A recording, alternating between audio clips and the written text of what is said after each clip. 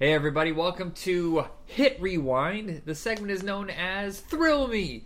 I think maybe it's also the time that we retire that phrase and just make this like the horror thriller segment of Hit Rewind. Just call it Hit Rewind. No more the Thrill Me. What do you think, Kersey? Would that streamline things a bit? I think that's good. I also like that this is one of the only podcasts, you heard it here first, folks. This is the only podcast that is willing to criticize itself for your entertainment and for your ultimate value. I'm self-deprecating by nature, so it just... I also just want to make it easier on everybody. I'm like looking at all the shows, I'm like, do these even need to exist? So I just all incorporated all under the Hit Rewind name. On this show, we are actually in the year 1989 now, but we take our time doing this because horror was pretty fucking heavy in the 80s. So we're in the year 1983. It's the last segment of that before we jump into 1984. And we are discussing two wildly different movies. Keep... I'm not sure why we decided to go this weird with it, but you know what? Yeah. It works. There's no connective tissue whatsoever. It's just we're looking at what was left in the 1983 list that we wanted to do that wouldn't really qualify for trash cinema, maybe. Maybe this one did. This one's the loophole. So it's Sleepaway Camp and The Keep, and the only connective tissue is they came out in 1983. That's it. You're not paying for this. Don't you bitch at me. All right. So The Keep. Yes. First time watch. It's always been on my peripheral. I feel like it was on Joe Bob Briggs' show back on TNT back in the day, Monster Vision, quite a bit, and I caught bits and pieces, but I didn't understand what was going on. Guess what? I just watched the whole damn thing. I'm still not sure what's going on. I felt like I watched it twice, and I still don't know what's happening. It's so dreamlike. It's just lots of weird, dreamy slow-mo and ambiguous behavior, and mind you, a lot of it I think is because I think, if I remember correctly, a half hour of this movie was cut out and it was never actually finished. And that would make more sense. Paramount, so do you know the backstory on this at all? I do not. Okay, so he had just come off of doing a bunch of TV work. He had a critically acclaimed hit called Thief, which I still think is his best movie. And he decided to go in a different way so that he was always connected to crime, police stuff, which is what he had always done before this. So he does The Keep, based on an old story, and tried to do like a war, supernatural thriller. Had everything lined up, except the special effects guy died right before production began, gave no notes, nobody knew what it was supposed to look like, and they had to start shooting immediately. They didn't have time to hire anybody else to design it for them. So Michael Mann had to guess and try to recreate the special effects himself, which is weird because he doesn't do special effects. What the hell's that about? I mean, to be fair, though, the monster's pretty damn cool. It is, but it's so strange that the studio's like, yeah, you've never worked in special effects, but go ahead. Yeah, we're kind of pinning this movie on the monster, and even though you lost your guy who makes the monster, I think someone who has no idea what they're doing should do it. Makes sense to me. Originally a $3.5 million production, kind of under the radar. Paramount really didn't care, and with the special effects kind of being questionable and the final shoot was not satisfactory to Paramount, they went back and did reshoots, and Michael Mann still never really figured out the ending. And by this point, the budget is now $6 million. They remove him from the film. They edit it on their own, with salvage what they can. They dump it on like 180 screens for Christmas of '83. And now the movie is basically lost because somewhere along the way, Michael Mann either owns the rights to this movie or he negotiated with Paramount that he has to have control over any future releases. The only thing we found was a low-grade DVD that was released in Australia not that long ago, but it was pretty rough quality. It's not great. Borderline work print quality. Yeah, it's incredibly dark in places it shouldn't be, and also really bright in some places it shouldn't be. It's a little all over the place. What's surprising about this is that we have Ian McKellen as a young man. Still looks very, very old on purpose and not on purpose. He's got like that Jonathan Banks kind of thing, where he just was born to look old. His face looks like a California raisin. Yeah, like he hit his stride once he hit the age he was supposed to be. So basically, this is Nazi soldiers are pulling back, and they go to a castle keep, and inside it they discover there's an ancient evil there, and they unleash it. And by accident, we should say. By accident, in a very nice, gruesome death. Maybe the only gruesome death. I was very hoping that was going to be like a regular thing, like the guy who gets chopped in half. And there's really nothing. There's no other gory scenes in it, so it's kind of a build-up and a letdown. Yeah. So I'm not exactly sure what the point of the movie is, because I feel like at some points it felt like it was like recreating almost like the Gollum type legend. I felt like they were going for that, and then it just kind of went nowhere. I don't really know what the focus of the movie was supposed to be. Yeah. Like, the characters didn't feel like they were the focus. The monster never felt like it was the focus. It just kind of felt like things were happening. Yeah, that's exactly. There's no really strong narrative. You have... Here's the weirdest thing. Gabriel Byrne, in one of his earliest roles, is also playing a German with Jürgen Prochnow, who is also German. One's an SS, one's just a regular soldier. Jürgen Prochnow, if you have a German accent, don't cast his superior with a British accent. That doesn't make any sense to me. What the fuck was that about? Hire 2 Germans or 2 British people. Yeah. Whatever. This is 84, right? 83. 83, sorry. This is 83. Americans don't know any British people yet. Internet doesn't exist. No one knows what anyone sounds like. Yeah. And in the middle of all this, we have a kidnapped Ian McKellen, who is an older gentleman, and his daughter, and they're supposed to find a way to control the evil Gollum. And it makes Ian McKellen younger and tries to put his powers through him or something like that. I got confused halfway through this movie. I'm sure some people have seen this a bunch and know it like the back of their hand. This is a first-time watch for me. Yeah, and there's probably more to the story that other people have probably picked up somewhere else. Yeah. I wonder if the book... if I got the book, they would flesh it out. I'm sure it would. So I'd understand. Oh, probably, yeah. Then we have Scott Glenn, who is an American, but he's actually... Well, no, we don't know what he is for a long time. But he has a way of getting to the castle and defeating the evil, and we don't know why. And it's, spoiler, he's like the good version of the Gollum. Yeah, again, I didn't really pick up on that. I thought like the Gollum was inside of him or was transforming him. I wasn't sure what was happening. Well, I could be wrong too. I thought that he was like the way it is in I Come in Peace, where there's a good alien and a bad alien, but everybody thinks they're both bad. And it's just like, I'm an international cop trying to defend our interstellar cop trying to defeat an interstellar drug dealer. It's that kind of nonsense. But yeah, like Terror Vision.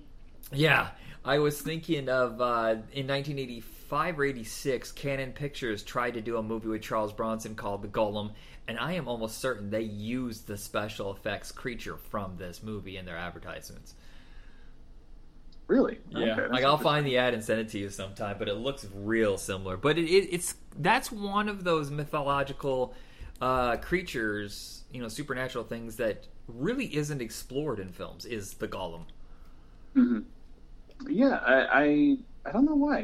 I think it's a really interesting figure that can be used. Like, again, that's why I thought it was a Golem, because I thought it had some commentary to do with World War II, but maybe not. Maybe it was entirely coincidental. I don't know. But there could be something really interesting there if it was on purpose, but yeah. I don't think it was. And the creature looks badass as hell. It does. That is the best part of this movie, because everybody... I think Ian McKellen is pretty fucking great in this film. Everything else is very ambiguous and dreamlike, and that apparently is the intention. But there's some sequences that go on forever because of the slow-mo, and I'm like, oh, dear Lord, move along. Yeah, I like the idea that at first the creature is just shrouded in smoke, and it really helps with the sort of dreamlike quality of like, how do you comprehend seeing something like this?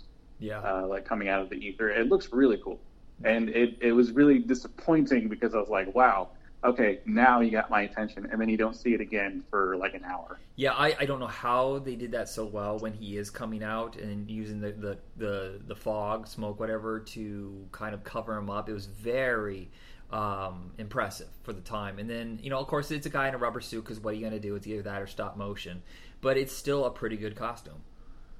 Yeah, and I'll say that the music, 10 out of 10. The music is Oh excellent. God, yes, the Tangerine I Dream soundtrack. went back and started the movie over just because I wanted to hear that opening music. Yeah. When those two Nazis found the artifact or whatever. It was banging. I'm gonna say something outrageous that people will probably scratch their head and think I'm an insane person, but that's every episode. I feel like Pan Cosmatos watched this movie and something about it connected to him, and he used elements of it in Mandy. Oh, for sure. Oh, yeah, especially if you watch Beyond the Black Rainbow, his first movie. Very similar in style. Dreamlike, and the synth score, and the ambiguity, just in the slow burn. But it works in Mandy. I just don't think it works here. But I admire what Michael Mann was trying to do, because at this time, almost all horror movies are either slashers or they're the classic monsters. He was trying to do something nobody else was doing, especially a historical horror movie. They're more common now, but back then that was new. Yeah, it's an interesting. It seems more like it was meant to be an epic 3-hour style movie that just got shortened to an hour and a half, and it just lost everything that would have made it great. Yeah, and they said he can't restore it. All the elements Paramount threw away, so he can't finish off his vision. But I'm guessing he made a lot of money during, when he did Last Mohicans and Heat and Insider, and I wouldn't be surprised if he said, "Hey, Paramount, I'll give you $2 million. You just give me the rights to this movie." Mm-hmm. And I think if you're interested in sort of like failed projects or things that could have been, this is an interesting watch. But if you're trying to watch it for entertainment, I don't think it's really and I don't think it's going to be anyone's thing. It's also very hard to find. That was a bootleg I sent you. That's the only, because it's basically erased in America. Yeah, and probably for good reason. Again, it's more. It just leaves you kind of disappointed in a way that is like there's so much potential here that it's just a shame that it'll never be finished. Yeah, and it's not even the director's fault or the studio's. It's just one of these things where everything just kept going wrong. How do you salvage? I mean, as an executive at Paramount, how do you salvage a movie that almost doubled its budget? You kind of just have to go, cut it, let's finish this, wrap it up right now, and make this as commercially viable as possible. Which is weird why they only put it on 180 screens if they were trying to make their money back. If you're only going to put on that many screens, then just let the whole vision come out. Make it an art house film. Right. Yeah. What are you going to do? Yeah. So there's that movie that has its cult following now. Sleepaway Camp has blown up over the last decade to such massive amount of cult following. It's interesting. And it's not your everyday simple slasher movie. A lot of the stuff that we've watched and talked about for the show, it is very straightforward. I almost wonder if the director is fucking with us the whole time. Like, he knows this movie's crazy. There's some really head scratcher weirdo moments and excessive acting. Oh my god, it's absolute classic. And I know people like the sequels, but they're aware of what they're doing. They're not ambiguous about whether or not it's a spoof or a terrible movie. It's not as good. Yeah, I mean, I'm surprised there was any scenery left after all those actors chewing it. It was crazy. So first off, you have another dreamy kind of opening sequence in the past where you're trying to set up what's going on, but it doesn't really answer anything. It just gives you a tone of, what? What the fuck is going on? And the opening scene just immediately throws you in the deep end after the dreamy sequence, where it's all these kids going to summer camp, and the first conversation is a guy who's a sexual predator. Oh god! Who's preying on the kids, and they're like, okay, it's this kind of movie, I guess.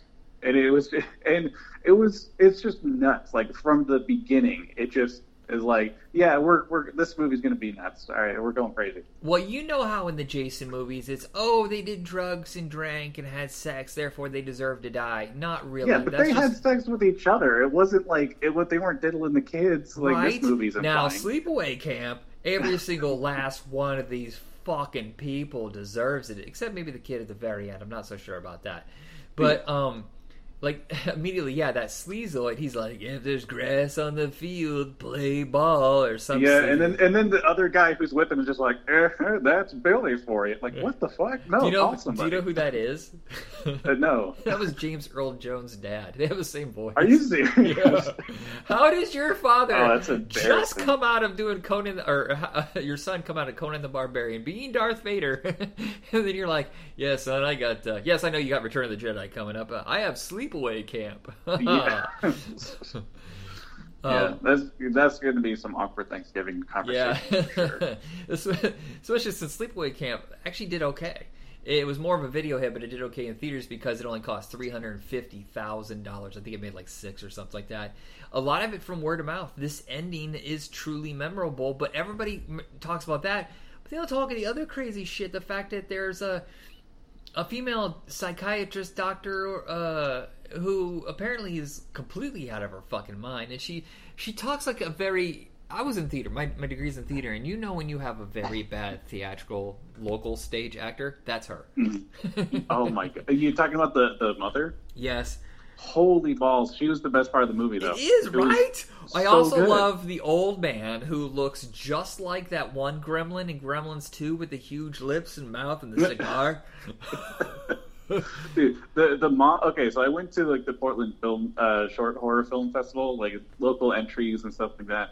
And the mom was like straight out of one of those. It was fantastic. Oh, she was the best part. And Angela, half the movie just requires her to look catatonic, and then it'll flip on a dime back to normal, and you're like, okay, that's how a kid acts. And back to catatonic. You're like, what direction was this guy? I think it's Robert Hutziger that directed this. And this guy is a madman, and I am here for it.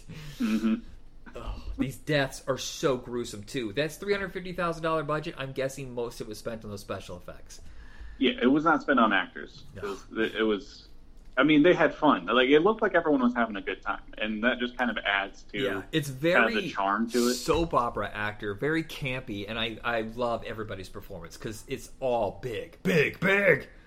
Oh, dude, when the guy is like trying to hide all the deaths.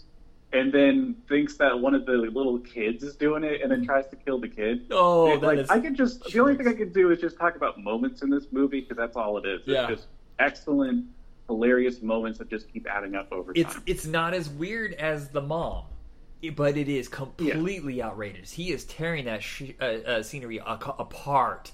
And I love that the fact that we never get the answer of what happens to him. He beat the shit out of that kid and then ran off, and we never get an answer if he went to jail or what.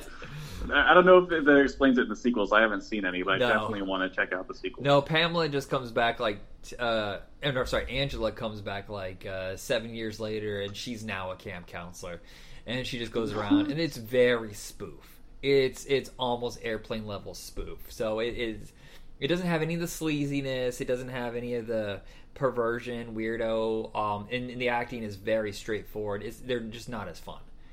Mm-hmm. I think there's actually 5 of these. Sorry, go ahead. I think there's 5 of these sleepaway camps because I know 4 was mostly done and they edited it together later. And then there's I want to say Return to Sleepaway Camp like in 2001 or something like that. I'm gonna look this up because I know there's quite a few sequels. Wow, all the way to 2000s. That's insane. Yeah. We probably should address because I think that most of what people know is the ending of this movie. And I gotta say that after watching it, I think that the sort of transphobia that a lot of people have, like the stigma attached to it, I don't think that it's intentional. And honestly, I don't think they even covered it that badly. I think they kind of failed a little bit on the execution because it was mostly about the trauma that the kid endured. Right. This person was never identified as trans and was never officially transitioned, I don't think. So I don't think that was part of it. It was mostly just about the fucked up mother, like terrorizing this kid into becoming a serial killer. Correct. Looking at this right now, it cost $350,000. It made $11 million at the box office. Jesus. The last entry in the series, there was a big gap. So it's 88 was part 2, 89 was part 3. They shot them back to back, and then Return to Sleepaway Camp is in 2008. from the same director, so now I have to see it. Okay, yeah, we gotta check that out when we go back to doing the other one, which I can't even remember the name of it right now. The other podcast, the Grindhouse or whatever. Trash Cinema. Trash Cinema. Wow, it's been so long, I can't even remember. When we're doing Trash Cinema again, we got to do all of the sequels to Sleepaway Camp because I want to see them all. Definitely. I'm looking at this. Oh, it was done in 2003, but they didn't have the money to finish the CGI effects, so they waited for a distributor, which was Magnolia Pictures, aka Magnet. They've always been good with the low-budget horror films. Magnet, I think their best known is probably Rubber. Yeah. Yes, we'll have to find this. I'm very interested. It brings back the original Angela. Possibly be though. What's that? How much CGI could there possibly be? I don't know. They probably demanded like CGI blood. It's 2008. After 300, everybody has digital blood flying everywhere. Yeah, it's probably good. Yeah, it's a very fun movie, and it's very weird, and I think the special effects are there, man. They don't slack. A lot of these lower budget horror films, they don't have... they just, it's just a knife and some fake blood and that's it. But they show like bubbling from the boiling water. I thought that was a great death. They held that on camera for a long ass time. I'm trying to think of some of the other deaths. There was the bee one, which sounds like it was horrible. I feel like someone got dumped into a toilet. The outhouse. Yeah, I feel like I remember that, but I don't remember. They took a stick and drowned her in shit. Ugh. But at the end, when she's holding his head, just caressing it, and then just picks it up. So I always thought that was some sort of split imagery where they held her face, like copy-pasted over a boy. Mm-hmm. And it's not. It's literally a mask. It's stuck in that. I didn't notice that until I saw it in HD. I'd only ever seen like a shitty YouTube copy. Yeah, honestly, it works. Yeah. It's creepy. That image really does stay with you. It's so bizarre. Back in the day, I was not allowed to watch horror movies. I was way too sensitive, and slowly I was able to watch them on TV, and then the original versions, like, in the mid-90s. But when I was a kid, we would go to Kohl's, and back then, Kohl's was more than just a clothing store. It was a two-story one in Fort Wayne, where the top was toys and hardware and an entertainment section. And I would just go up there to go look at the horror movie covers. That's the closest I could get to seeing them. And the first time I had ever heard of this movie was on that, and just seeing the written note, "Mom, people are dying at camp, and there's a knife going through, and there's blood or whatever." And I was like, "What is Sleepaway Camp? I gotta know what this is." And it took like another decade before I could actually see it. Yeah, that's funny. I do the same thing when I was a kid at Blockbuster or Hollywood Video, whatever. Like, parents would like leave me at the kids section, and then as soon as they're off somewhere else, I would just immediately go to the horror section. Nice. I think a lot of us had that. When I find out people got to see horror movies like under 10, I'm like, what? What planet are you on? That was okay. You gotta have divorced parents or something. I don't know. My friend Ken, when he was 3 years old, he was taken to see Dawn of the Dead, a revival showing of Dawn of the Dead. What? Yep. He saw so many movies. He would literally get dumped off at the movie theater when he was way too young to be by himself, like when he was 5 or 6, and he would just go see R-rated movies. No one cared, apparently. Nice. All right, so that is it for this episode. Next one, we're going to be jumping into 1984. We're going to be watching Firestarter and Children of the Corn. Hey, start the year off right with some Stephen King. What do you think? I love it. Children of the Corn, I think is really good. All right, so that will be our next episode, and check us out on Facebook under Hit Rewind, and Twitter at Retro Rock Entertainment, and that is it for the night. Kersey, send us out. All right, good night, everyone.